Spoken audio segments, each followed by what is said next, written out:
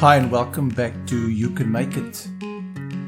And I titled the previous episode A Paradigm Shift. And I thought I would start off this episode by explaining what a paradigm is.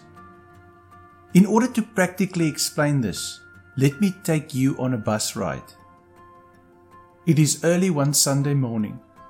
The sun is shining and the birds are chirping. You have looked forward to having some relaxing time the entire week. As you step into the bus, you can hardly contain your excitement. You are going to be having a lovely day at the beach.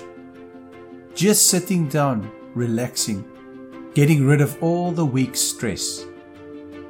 Your bus trip starts off as a great experience.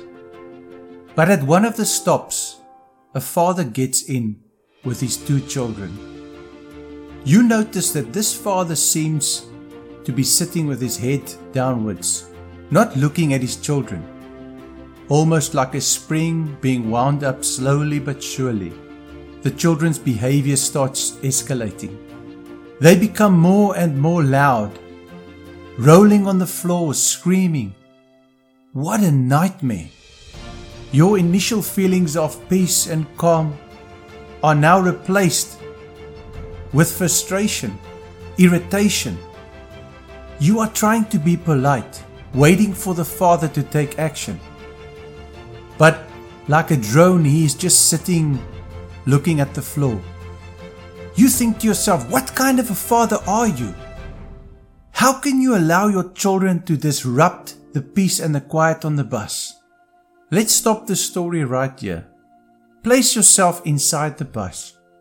What do you want to say to this father? You have formed a paradigm based on the information that you've observed. And now you are going to react within that paradigm. Imagine yourself getting up, walking over to the father. What will you say to him? Sir, we've been sitting in this bus and having peace and quiet until your children came in. For the past 20 minutes, they've been screaming and shouting and rolling, and you've just been sitting there staring at the floor. Can you please control your children? After uttering those words, you feel satisfied, you feel happy. You've vented your feelings of anger. Just imagine this father turning to you and saying, Sir, I'm so sorry.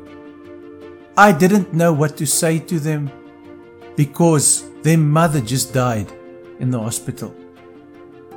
This is a good example of a paradigm shift, because all of a sudden your feelings of anger, your feelings of frustration, your feelings have been replaced with feelings of compassion, with feelings of sympathy, with feelings of understanding. So what changed? You are still on the same bus.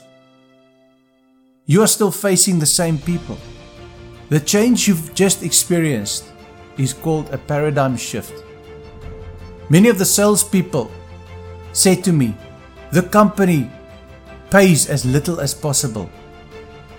Others said this is the worst company to work for. One said to me, you will never be promoted in this company. All these salespeople were stuck in a paradigm.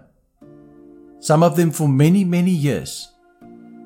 But as I mentioned, I was on this 2-day course, on this boat trip, realizing that sales was not a mundane job, but that sales was actually a profession. I was learning that I could use selling skills at every level of life. I was learning that I had to take ownership. If it's to be, it's up to me. I had to make those decisions. These naysayers and negative colleagues of mine who were trying to influence me, they were stuck in a paradigm. They were stuck in a mindset. And some of them remained in that paradigm till the day they died. For them it was too painful to face the reality. And many of us sit in denial. We don't want to face the reality. We find many things and many people to blame for our failures.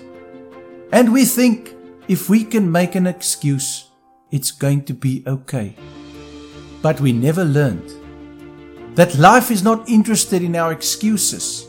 Life is not interested in our reasons. So, if it is to be, it's definitely going to be up to me. In the sales course, we learned something about the winner versus the loser. The winner is always part of the answer. The loser is always part of the problem. The winner has a program. The loser has an excuse. The winner says, "Let me do that for you." And the loser says, "That's not my job." The winner sees an answer in every problem. The loser sees a problem in every answer. The winner sees a green near every bunker, and the loser sees 2 bunkers near every green. The winner says, "It may be difficult, but it is possible." The loser says, "It may be possible, but it is too difficult." Winners never quit, and quitters never win. Be a winner.